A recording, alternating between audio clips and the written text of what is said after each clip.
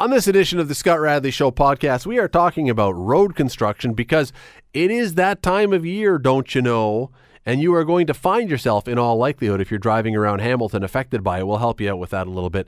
Also, about adoption, you may not know that if you adopt a child in this country, you get less leave time than if you have a child. Doesn't make a lot of sense, especially when you consider what adoptive parents are doing. And, of course, we'll be chatting about the Toronto Blue Jays, less about the team than about the executive and the folks making decisions there. Some days you can only scratch your head and wonder what they're thinking. We'll talk about that. Enjoy.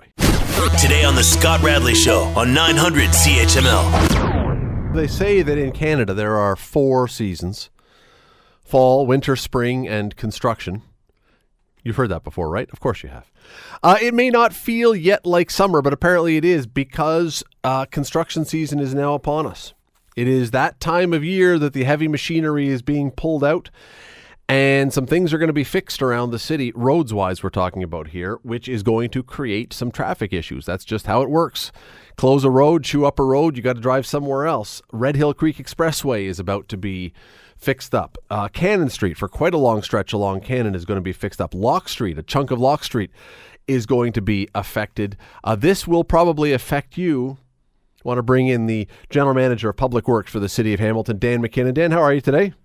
I'm well, Scott. How you doing? I'm well, although you know what? When this starts this week, you must love the complaints that come every year as soon as the machinery comes out and the roads get chewed up and everyone decides they can't get where they're going and they blame you. Yeah, I don't know. Enjoy is the word I'd be looking for, but it's. I think that I understand people's frustrations with it. When you're in your car and you want to get somewhere, you just want to get there. But I think it's a good thing that the City Council's approved a good budget for investing in our infrastructure, because we all know that rough roads, potholes, that's the number one complaint that citizens have when we ask them. So doing our best to try to fix those things. Before we get to those big ones, the last time I think you were on the show, you mentioned the word, we were chatting about the horrible winter we were having and the effect it was going to probably have on the roads, potholes and everything else. Did that bear out? It did. So I think the last time we talked about potholes when it was really bad was in around January, February of 2018. And certainly in the later part of that winter and early spring of last year, we saw a significant amount of damage across the city, Main Street West in front of McMaster University, down at Burlington Street East, down by around Kenilworth Avenue in that area, Upper Sherman, Rymal Road. We saw some pretty significant damage from that rough winter we had a season and a half ago. But we got ahead of some of that last year. Some of the extra money that council approved for road reconstruction and road rehab through the 2018 budget actually made its way over into this year, and that's what's actually funding the Cannon Street project this year. Okay, so let's get to the 3 here. First of all, and I know it's been talked about on this station today. I know that in the morning and both this afternoon, the Red Hill Creek project was being discussed. Is this entirely to do, is this at all to do with the problems, concerns, reports, all those kind of things about the asphalt, or is this part of that, or is this none of that? I would say it's coinciding with it, Scott. Certainly, we know from the collision data that we've observed over the last number of years that we've got a situation on the Red Hill where the surface course there isn't providing the friction that we'd like to see.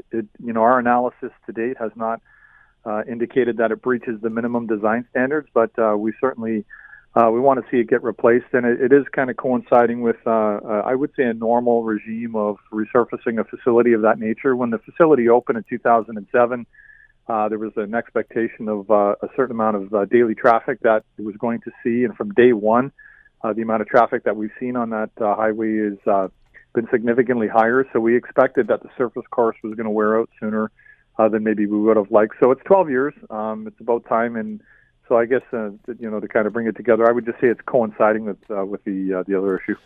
Maybe a strange question, because I know you always try to do this stuff right anyway, but considering the eyeballs and the attention that is on Red Hill and with the asphalt and everything else, does it put extra pressure on that this is all done absolutely perfectly? Absolutely, it does, and that's one of the things that went into the consideration of closing the facility off completely. We want to make sure that we nail this. And in order to do that, by having no traffic and no distractions on the highway, one of the things that we talk about is paving in echelon, which essentially just means having the pavers work side by side. You ensure that the joint between the two lanes is a hot joint, which is a much better way to build the road. So we're also going to have a significant regime around quality control and quality assurance on the project. We want to make sure that we absolutely nail this and that we deliver the best product we can. So certainly appreciate the traffic issues that's going to cause over the next 3 weeks, and then the subsequent 3 weeks for the southbound lanes. But more than anything, I just want to thank the community for the patience that I'm hoping they're going to have for us on this. And by the time we hit July, we'll just be a bad memory. Not to be flippant about it, and I really don't mean this, but do you have someone then, when you talk about the quality control, do you have someone who is double and triple checking the asphalt to make sure that it's exactly everything you want? Because, I mean, again, these are the questions that were raised. How do you do that quality control? Yeah, one of the things that, your listeners may not appreciate unless they're familiar with road construction is on every project where we're paving, we have a consulting engineering firm that's hired directly by the city that has nothing to do with the contractor, who comes on site and does the quality assurance testing. And they do everything from measuring the temperature of the asphalt when it arrives to taking batches of the material right out of the trucks and taking it back to their laboratory and doing testing, to density meters that will measure the compaction of the material that's being placed on site. So certainly we're amping that up on this project for obvious reasons, and not just because of the most recent issues, but because it's a very unique facility for the city of Hamilton. The Red Hill and the Link are like no other facilities that the city of Hamilton owns. So we would always put a higher level of scrutiny around the quality control testing on this highway, and we're going to certainly make sure that we've tested every aspect of it. You're listening to the Scott Radley Show podcast on 900 CHML. Road construction season begins this week in the city of Hamilton. Joining me, General Manager of Public Works for the city, Dan McKinnon. We talked about the Red Hill Creek before the break. Dan, let's go to Locke Street, because this is a short little bit of construction, but this is a really busy street, obviously, now, with a lot of businesses, a lot of small businesses, a lot of traffic along there. This is going to cause some inconvenience. How much do the businesses get in touch with you and say, can you make sure this hurries up and gets done really quickly, because this is going to have some effect on us? Well, certainly they have a vested interest in this, and I want to reinforce one message, is that businesses are open on Locke Street, and they will be open for the duration. So if anybody's considering going down there for dinner or any other reason to frequent the businesses down there, please do so. We're making sure that we're going to keep access to all of the businesses down there, and there's an arrangement for parking down there that's going to help as well. We do have an upcoming closure that is going to affect a section of Locke Street. I think it's between Melbourne and Hunter Street. And in order to facilitate that, there won't be any vehicular access between those two limits of the construction, but pedestrian access is for the entire length. We're also converting some of the one-way streets around Locke Street to two-way for the duration of the closure. And we've got some extra parking that's been identified down there. So I don't know if I'd say it's business as usual, but business is definitely open on Locke Street and will be for the duration of the construction. We have heard now we're jumping to something else for just a second, but in the LRT debate, one of the comments that some of the critics have said all along is it's going to affect businesses. Is this kind of, in a sense, a bit of a micro look at how this is going to work with the businesses when the LRT gets going? Yeah, Locke Street is probably a good example of that. The work that we're doing on Locke Street, we're replacing some big diameter water mains, some small diameter water mains. There's significant underground, very invasive type work that's happening down there, which would be very similar to what a person would see on the LRT project. But again, I think there's a great opportunity for us to make sure that we minimize the effect. There's no question construction is very, it's very invasive. It's very messy. But I would say certainly over the length of my career, we're much better at trying to ensure that we have as minimal impact on the local residents and the local businesses as possible. And I think Locke Street's a good example of that. I know that we're definitely having an effect on the businesses, but I think it's been going pretty well so far. Has there been in recent years vast improvements in the technology around construction that can make it less impactful on those businesses or speed up the programs regardless? Yeah, absolutely. One of the things that we did on Locke Street that we do on a variety of locations across the city is we use trenchless technology, more so on the sewer side than we do on the water main side, but we were in there last year doing some sewer lining, which is a lot less invasive. We can access the sewer through the manholes. We can use robotic cameras and trenchless technology to basically reline the existing sewer with a polyurethane or some kind of polyvinyl liners. And so all that they see is a truck parked out there. There's next to no excavating that happens. And at the end of the day, you just see some vehicles parked on the side of the street. So the city's been, I would say, at the forefront of investing and testing trenchless technology, and it makes a big difference for people who are affected by the construction, and quite frankly, it delivers a product that we're very happy with. We think that we can have a lot of confidence in this type of product once it's installed. The other one is on Cannon Street. It's a long one from James to Sherman. The critics of this one, or those who have been upset, largely have been those with the bike community, because they say that the entire east-west bike lane is now being taken out of service for a big chunk of the city. How do you, when you're going along that long of a stretch of road and taking lanes out of service, how do you accommodate public transit, private cars, bikes, pedestrians, all the rest? Well, this is a debate that is certainly growing more active every day as we start to see the community change in the way that they want to get around the community. We have more people taking transit. Our most recent transit numbers indicate that we're seeing growth in ridership. We certainly see a growth in the number of people that are using their bicycles. And the more that we build biking lanes and we provide infrastructure for different modes of transportation, the more we're going to affect them when we have to take them offline in order to repair them.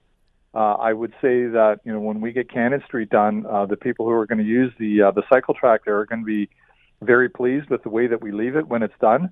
But going back to my earlier comments, while we're there constructing, it's going to be very, very messy. And again, we'll do our best. We've got some detours that have been put in place for the cycle track and for the vehicles as well. But for people who still have to use it from a vehicular perspective, it is going to be slower this year. And, the type of work that we do, this type of construction is very, very, it's messy. And, we try to get in and out as quick as we can. And certainly with every project, we have lessons learned where we try to minimize the impact that we're having on the local residences and the businesses. We only have 30 seconds. This is a really stupid question, but why do we do this always in the summer? I mean, there's got to be a reason, and I'm assuming it's not just for the comfort of the workers. I mean, is it all to do with the temperature and everything else, or is there some other reason behind it? Yeah, I think in a single word, it's frost. You can't pave on top of frost. It's incredibly difficult to dig through frost. It's not conducive to installing a good quality product when it comes to putting down a granular bed or paving. So the simple answer is frost. Dan McKinnon, General Manager of Public Works. Oh man, don't yell at him. He don't blame him when you get stuck in traffic. I'll go to bat for you, Dan. We'll try to get the calls to settle down a little bit for you this season. Thank you, Scott. I appreciate that. Dan McKinnon, appreciate the time. Yeah, you will find some traffic problems around the city over the next little while, though. So prepare for those. Just don't be muttering obscenities under your breath. I mean, more than usual. You're listening to the Scott Radley Show podcast on 900 CHML. Being a parent, as many of you will know, most of you will know, is a huge job. And when I say most of you will know, it's because most of you have probably been parents or had a parent. I guess that covers everyone, probably, right? Well, I think there is a very easy argument to be made that as much as we should appreciate and applaud and thank those who have raised their own kids, especially who have done it well, we should probably give an even bigger round of applause and more appreciation to those who have adopted kids. Because people do that for all kinds of reasons. They've been desperate to have a kid of their own and they couldn't, so they've decided to go that route. They've had great compassion for people who don't have parents, a bit of both, whatever the reason may be. But the fact that you would do that with a kid that is not biologically yours, I've always found that remarkable and laudable. So it's a bit surprising. It's more than a bit surprising. It's frankly shocking and enraging in a sense when you read a story, a report that is out very recently, saying that adoptive parents in Canada are eligible for just 9 months of leave when they adopt their child, compared to 12 months for those who have their own kid. I'm not quite sure that I see the disparity or why the disparity exists or why it should exist. Dr. Carolyn McLeod is a professor of philosophy and women's studies at Western University. She is the lead author of this study, this report on this inequality. She joins us now. Dr. McLeod, thanks for doing this today. Oh, no problem. Why is this? Do we know why this exists? I think we don't really know for sure. The current system of benefits we have now, there are two types of benefits: maternity benefits and what are called parental benefits. And the maternity benefits are for women who are recovering from pregnancy and birth. And I think probably the main reason why adopted parents don't get equal leave is that they don't recover from pregnancy or birth. So they don't qualify for those benefits. They simply qualify for the parental benefits. So that's probably the best explanation at this point. I have not had a kid. My wife has had a kid. I have not been there, but my recollection, and I'm not disparaging women who have given birth in any way, but it generally doesn't take 12 months for a physical recovery from a birth. It certainly takes time, but I'm not sure that fully answers. I get your answer, but I'm not sure that fully explains the disparity. Sure. I mean, I do think every pregnancy is different, and some do take considerable amounts of time to recover. And there's also the element of lactation factored in there. So I think there is good reason for the maternity benefits. But what we argue is that there's equally good reason for adding a new class of benefits, and we want to call these attachment benefits, that are available to adopted parents and also to those who provide kinship care or what's called customary care for children, which are just other forms of permanency that you can provide for a child in Canada. There are certainly lots of cases. I think probably most of us have heard of cases of particularly challenging cases with adoption. A child who has fetal alcohol syndrome or a disability or some emotional trauma from somewhere back. I mean, those things, is that what you're talking about, that you're adding a layer of difficulty to some of these cases? Definitely. And, what those experiences, especially, the severing of a relationship with a birth parent, multiple moves within foster care, these kinds of experiences can make attaching to a new adult as their parent a difficult process for these kids. So all of them tend to struggle with what is called attachment. And many have other challenges as well, and we talk about that in the report. But given how widespread the difficulty with attachment is, that's the reason why we want this new class of benefits, calling them attachment benefits. I mean, in some cases, and again, you've made a good case that there are certainly circumstances with births, but it makes a case that in some cases you might need more time for the attachment with an adoptive parent. Sure. I mean, what we argue for is at a minimum, the benefits that are available to these different types of parents should be equal.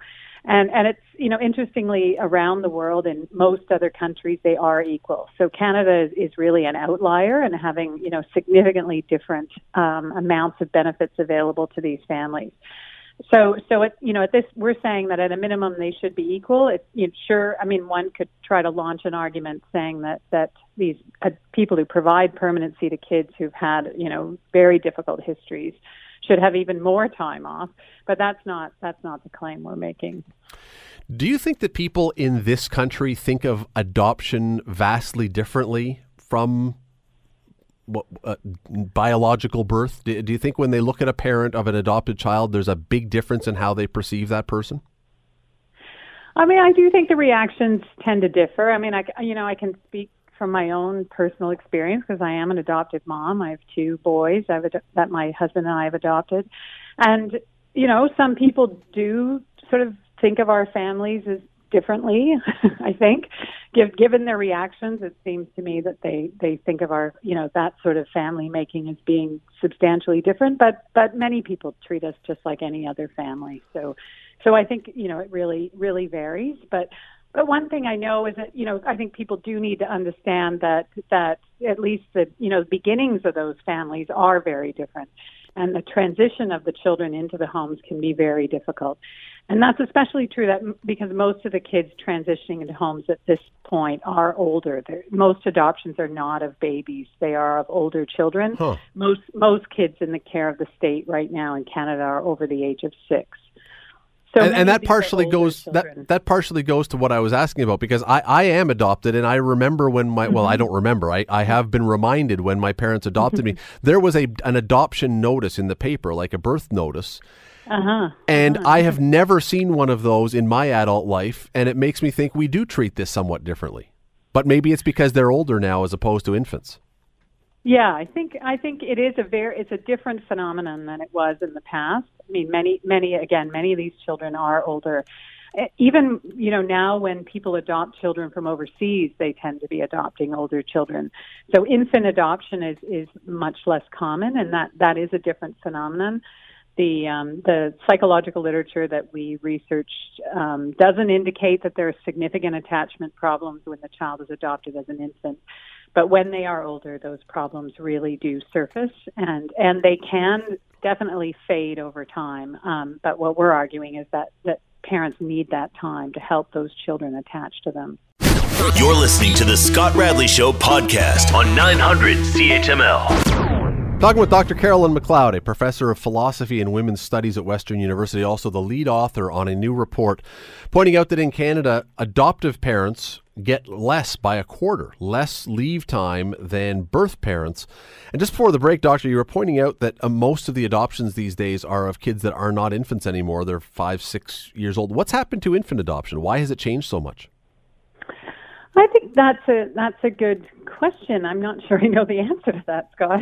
It's not something we deal with in the report. There just are many more children, who are toddlers or older, including teenagers. There are a sizable number of children above the age of 10 within the care of the state, and there are significant numbers of them. So over 30,000 children who are in care, who are eligible for adoption at this point.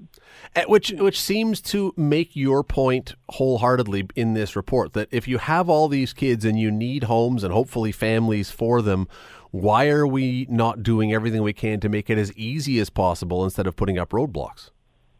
Sure, and I do think some people find it very daunting when they, hear about people's experiences with adoption and how difficult it can be. I know in my case, both of my adoptions took 3 years to complete.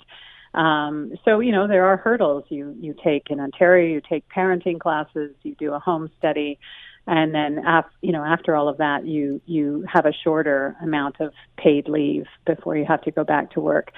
So it doesn't look like, a great option for many people, although I do think it is a great option. I mean, I know in my case and many of the members of the adoption organizations that we've partnered with this report will say it's, an extremely fulfilling experience to adopt a child. And with the number you said of 30,000 roughly kids, I read something today that only about 2,800 were adopted last year. So we're clearly, what you say, it's a positive thing, but it is difficult enough or daunting enough that not that many people are signing up. Now, the other thing about this is, I was reading today that it's going to cost something like $12 to $20 million if we were to businesses and to the government, if we were to extend it to the full amount of time, to the year that birth parents get. I'm wondering, though, what the cost is to the province, to the country, if we don't do this. All this money in foster care and all these other kids that are now in the system, that's got to be costing us money too, though. For sure. And, that's one thing we indicate in the report. We do outline what we think the cost to the government would be, to the federal government. And we estimate between 12 and 20 million, which is a very big range. But, interestingly, it's very hard to come up with good numbers to estimate the cost. We don't even know for sure how many placements of children happened last year. We did a lot of searching on our own, and we came up with an estimate of about 2,400 children. But that's just an estimate. So it's kind of shocking that we don't even know how many adoptions happened. But, if that number stays the same and we were to institute the attachment benefits that we recommend and do that right now, it would cost the government somewhere between $12 and $20 million. But again, which would be probably saved if they didn't have to be in the system. True. So, we did do a survey of the parents and caregivers that we're concerned with. We surveyed almost 1,000 people across the country. And some of them did say that if there was more parental leave, they would be more likely to adopt a sibling group of children or a child with complex needs. And these are children they are overrepresented within children and child welfare, and they tend to be harder to place than other children. So it is likely, if our survey is accurate, it is likely we'd see more placements of those children if we instituted these benefits. Dr. Carolyn McLeod from Western University, I really appreciate the time today. Thanks for doing this. Great and great report. I mean, it's troubling and it's fascinating, and I'm hoping people are paying attention. Thanks for doing this. Thanks for your interest, Scott. Let me just say, obviously, I mean, as an adopted person, my parents adopted me. This hits close to home, and many of you listening probably either are or have, whatever. We have some friends as well. When I was hearing this and reading this, and you think about the difficulty of this, we have friends, a couple, who adopted a lovely boy, a beautiful little boy who has severe cerebral palsy. And it's an enormous challenge what they've taken on.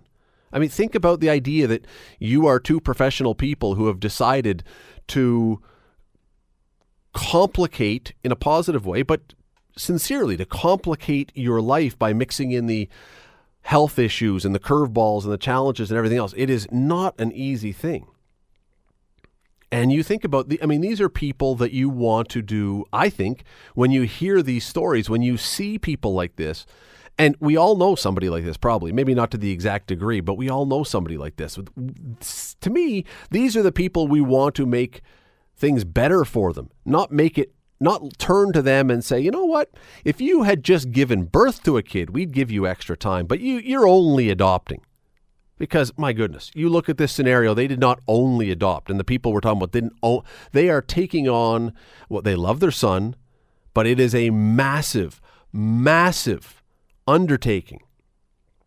And they are parents in every sense of the word. They did not give birth to this boy, but they are parents in every sense of the word, even if the child doesn't have their genes. And I mean, my goodness, in my mind, there is no conceivable reason they should be treated as less of parents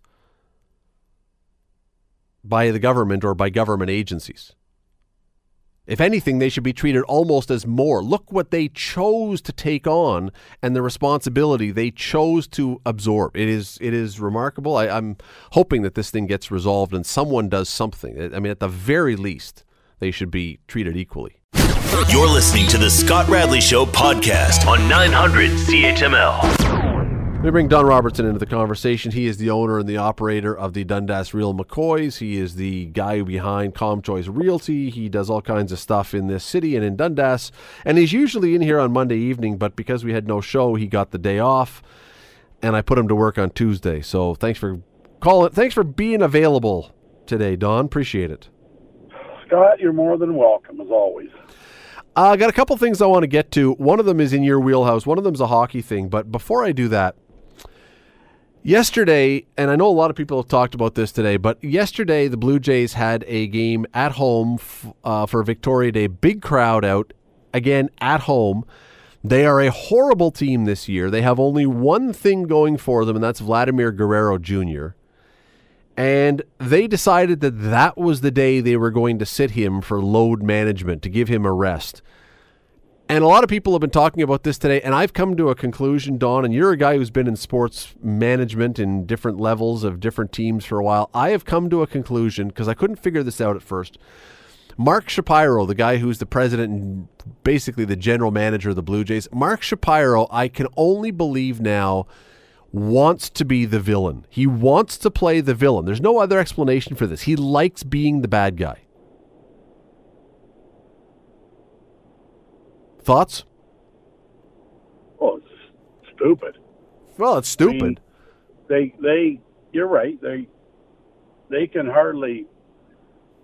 They might go into extra innings with the Hamilton Cardinals this year, And when you can't draw fans and you're worried about your fan base and your attendance is down, it boggles my mind that Montoya, right, their manager, Montoya, yep. can't sit him in Chicago the day before or today. It makes absolutely no sense. It's not like the Raptors are resting Leonard so he can play 51 minutes Sunday night. You know, there's no chance they're making the playoffs.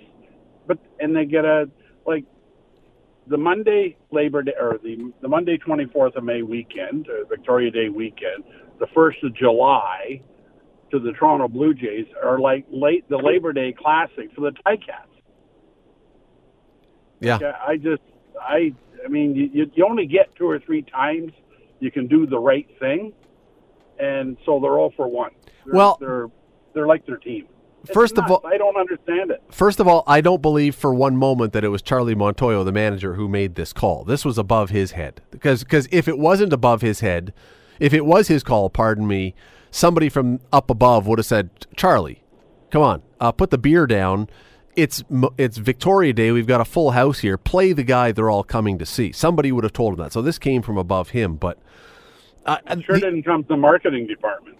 No, but I just have to believe now that Mark Shapiro, since coming to Toronto, has been so loathed by so many fans that he's almost taken it as his place now, that he will either give a finger back to the fans this way, or he's just taken on the mantle and said, yeah, you know what, if they're going to make me the bad guy, I'll be the bad guy. I'll be the wrestling villain, and I'll make people mad at me all you want.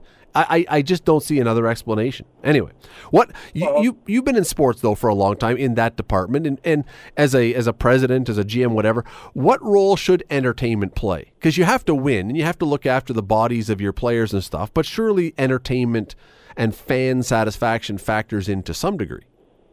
In all professional sports, if you're always curious, you know what I'm going to tell you, it always goes back to the money, and they're in the entertainment business. And winning is wonderful entertainment.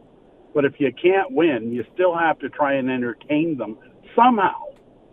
And that was an opportunity. He hit 3 or 4 home runs last week? Yep. He comes home from a road trip and they sit him. I mean, it piles on the absurdity of sitting the guy out. Sit him out today. I mean, I heard Montoya say, well, he didn't have a training camp and he played 6 days straight. Oh, the poor old bugger. What is he, 20? Yeah. That's a grind. It's a grind, Don. Holy cow. I mean, it's not Roger Clemens at the end of the rope here. Play the guy because your marketing department is struggling. And if I'm the head of marketing and I go into Shapiro and say, well, thank you. You know, don't start blasting me when nobody's here, when you're doing stuff like that. From an organizational standpoint, or it's just the sheer arrogance of, we know how to build a winner, and we're going to do it whatever way we want, and you're going to like it.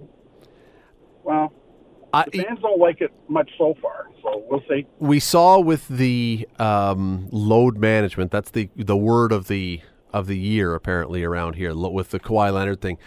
For the most part, not near the end of the year, but in the first half of the year with Kawhi Leonard, the Raptors generally rested him on the road. And to me, more than anything, that's the sin here that the Blue Jays committed. You just came back from a road trip. You had an opportunity to rest him, to give him his day off when you weren't in front of your own fans. That's when you do it. As far as I'm concerned, unless you're on a 4-week homestand, and they never have one of those, you play the guy every home game unless he's hurt. And if he has to sit for a game here or there, you do it on the road. Well, and I mean, the other thing is the 24th of May weekend, 2-4 weekend, is kind of the official kickoff of summer. And I think we may have had summer on the weekend, that one nice day. But at least you have to acknowledge that that's what you're selling, and you better accommodate them. How many fans do you think, how many dads took their kids to the game that day for only one reason? I'm only taking them, to 2 games this year, and Vladdy just hit 3 or 4 home runs, and we're buying tickets, and I'm taking you down there. How many kids that they want to be generational fans are going, how come he's not playing? And what's the answer? And as a dad, how do you explain it? I mean, other than doesn't make any sense. I mean, I told you what I thought it was. I mean, and I would think that there's, as always, more people in my camp than the Blue Jays hierarchy trying to decide that this was a brilliant move. Holy cow. The other, I read a bunch of stuff on Twitter yesterday. Twitter went nuts, as you would expect, because a lot of people, exactly what you described, went to the game not because they expected to see the Jays win, not because the Jays have a good team, solely to see maybe the Red Sox, but to see Guerrero. And many people's response to this is, I was going to buy tickets for other games down the road. I am now going to wait until that day and see if he's in the lineup. Well, Don, you know how sports works better than most people listening, at least the ticket selling. If you're waiting for people to buy the day of and you are then going to live or die on the whims of whether the weather is nice or whether there's something good on TV or whether they're feeling good or whether something comes up, you've just given away, probably for the Blue Jays, probably thousands of tickets sold.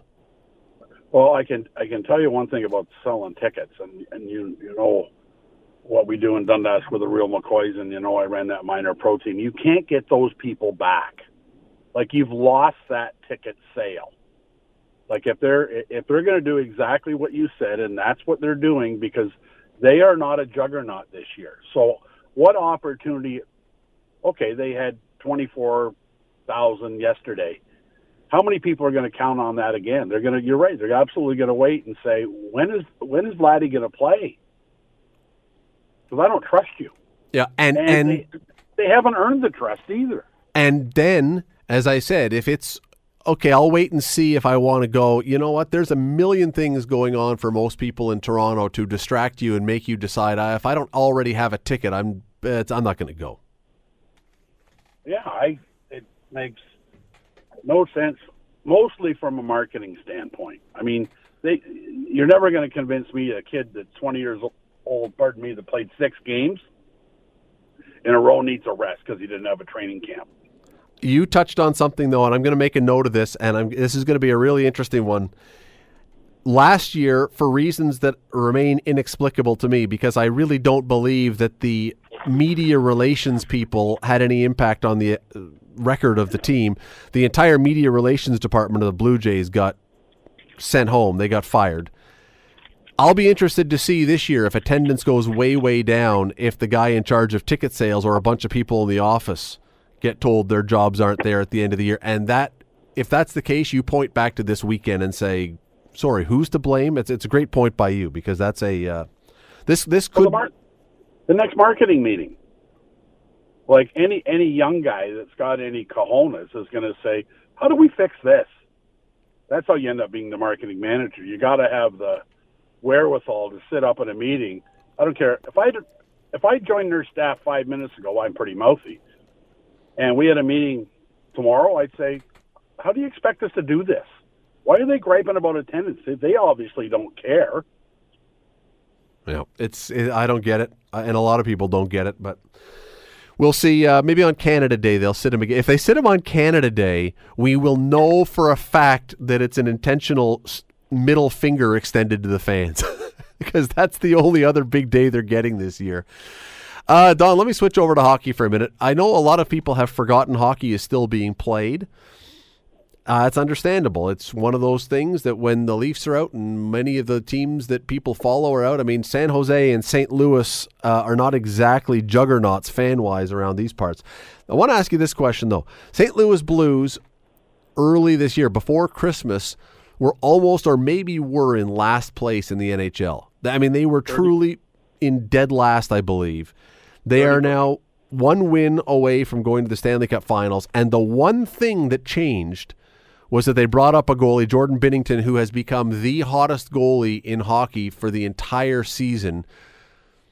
Does this prove absolutely to anyone who might otherwise think something different that the goalie is the most, in the NHL, the goalie is the most important and impactful position in all of sports? No, I would. It's kind of like the old model, though. You know, he may not be your best player, but you can't win without him. Like, you can't win with your backup, which always I find amusing, because to me that makes him your best player. Where are the Boston Bruins without Tuukka Rask? Not playing. You know, and for the Toronto Maple Leaf fans, the Toronto Maple Leafs changed their backup goaltender at the start of the playoffs. So what happens if Anderson goes down? I mean, if you think, you can think all you want that Austin Matthews, I'm taking a Toronto approach here, and Marner are your best players. But I'm telling you, if Anderson doesn't play, if he gets hurt the last game of the regular season, any thought of winning a Stanley Cup generally goes out the window. And to prove how effective a goaltender coming in late can be, for the old-timers listening, you'll remember Ken Dryden. Mm-hmm. And you will also remember Steve Penny. Yep. For the Montreal Canadiens, so when they come in and they stand on their head and take them to championships, and it might be a one-off. And to put it in a different perspective, Chris Kontos, and I forget the other guy's name.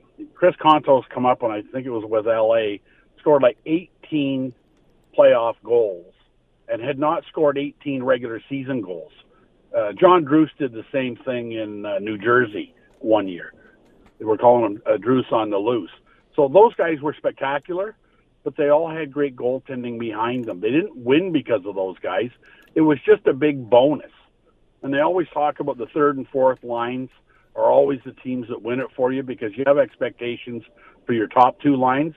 So if your top two lines are firing on all cylinders and the third and fourth line are making contributions, you still can't win with outstanding goaltending. Ken Dryden is an interesting one because he did come in and he did win the Stanley Cup in his rookie year. I still don't know how much credit. I was too young to remember it. I don't know how much credit Ken Dryden really gets or should get for that because the team around him was pretty flippin' awesome around that time. However, you mentioned Steve Penny.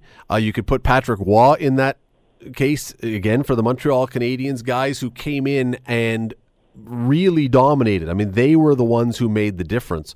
I look at Binnington right now with St. Louis. You don't put him in net, they're not even in the playoffs, let alone one win away from going to their first Stanley Cup Finals in 50 years. And I know there's people who are going to argue that, no, a quarterback in football is way more important than a goalie. Not after this year. To me, it was a toss-up. Now I'm looking at it saying you literally have no chance for success in elite hockey unless your goalie doesn't have to be great, but he has to be hot. Well, one of the things I've always said is in the playoffs, your goaltender has to be good enough to never cost you a game, and he's got to win you a game you got no right winning. And that's happened. And he has done that he's had maybe one or two off games, and that's not bad because they've won 11. Yeah. Win 5 more. You got to win 16. So he's won 11, and if you go by what I'm saying, he's had a couple games he'd like to have back. That's not bad.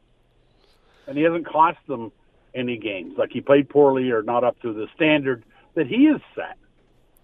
The brotherhood. I mean, the argument, I'm trying to think of what other positions you could put into the category, and certainly quarterback would be there.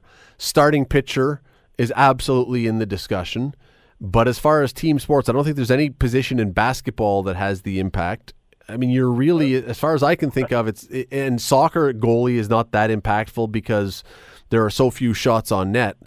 I think it's down to one of those three. And all of them are heavily impactful on the game. But boy, oh boy, you look over the last 30 years of Stanley Cup finals, Stanley Cup champions, and tell me who was the goalie who wasn't great when that championship was won. Detroit. And the guy's name just... Chris Osgood. Chris Osgood. Yeah, that's right. They won a couple Stanley Cups without maybe the best goalie in the league, but clearly the best defense and the most depth up front. So he's probably a prime example where he didn't cost them anything. He didn't steal any for them, but he played well enough not to cost them games or a series. And the only other position I can think of is whatever Kawhi Leonard plays. Well, but again, it's not really a position.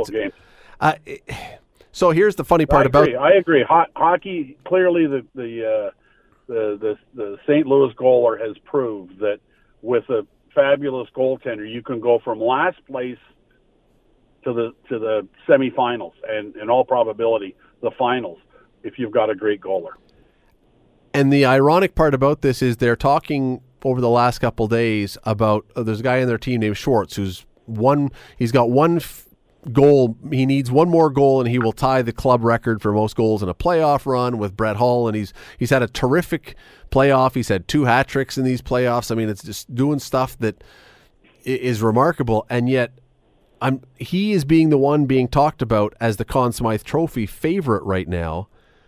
And I go back to this and I say, you aren't even in the playoffs. You are certainly not where you are without your goaltending. And yet, because he's being steady, if not totally spectacular, people are forgetting entirely about what Binnington is doing. Here's what you have to do to beat out a goaler to be the MVP in the playoffs. Billy McDougall, a former Real McCoy, in Cape Breton one year, when Cape Breton never lost a playoff game, had 52 points in 16 games. His teammate, another former Real McCoy, Wayne Cowley, was 16-0 in the playoffs. And we were sitting around having a beer after a game one night. He said, "How'd you make out in the MVP voting?" He said, "I didn't get one first place vote." Can you imagine that, going 16-0 and never got a vote? So it can happen, but something very spectacular otherwise has to happen. 52 points in 16 games is hard to beat. I got to let you go, but just out of curiosity, you've now used the word goaler, I think, 4 times. When did you turn 117 years old? I'm not 117. June 12th, I'll be 117. Oh, sorry. Yeah, every time I think, when I hear the word goaler, I think of the old pictures of the guys who would only stand up and they held the stick like a regular player with their skinny cricket pads. Back in the day, Don, when you were refereeing and they played like that. You were a goaler. That's how long ago that was. No, I was a sieve. Don Robertson, I appreciate your time as always. Thanks for doing this. Have a good night. Thanks, Scott. The Scott Radley Show, weekday evenings from 6 to 8 on 900 CHML. The Scott Radley Show podcast is available on Apple Podcast, Google Podcast, and wherever you get your podcasts. I'm Scott Radley. Thanks again for listening, and do not forget to subscribe to this podcast. It is free. You will never miss an episode, and also be sure you rate us and review us. Whatever you think of us, we'll take it. Thanks for listening.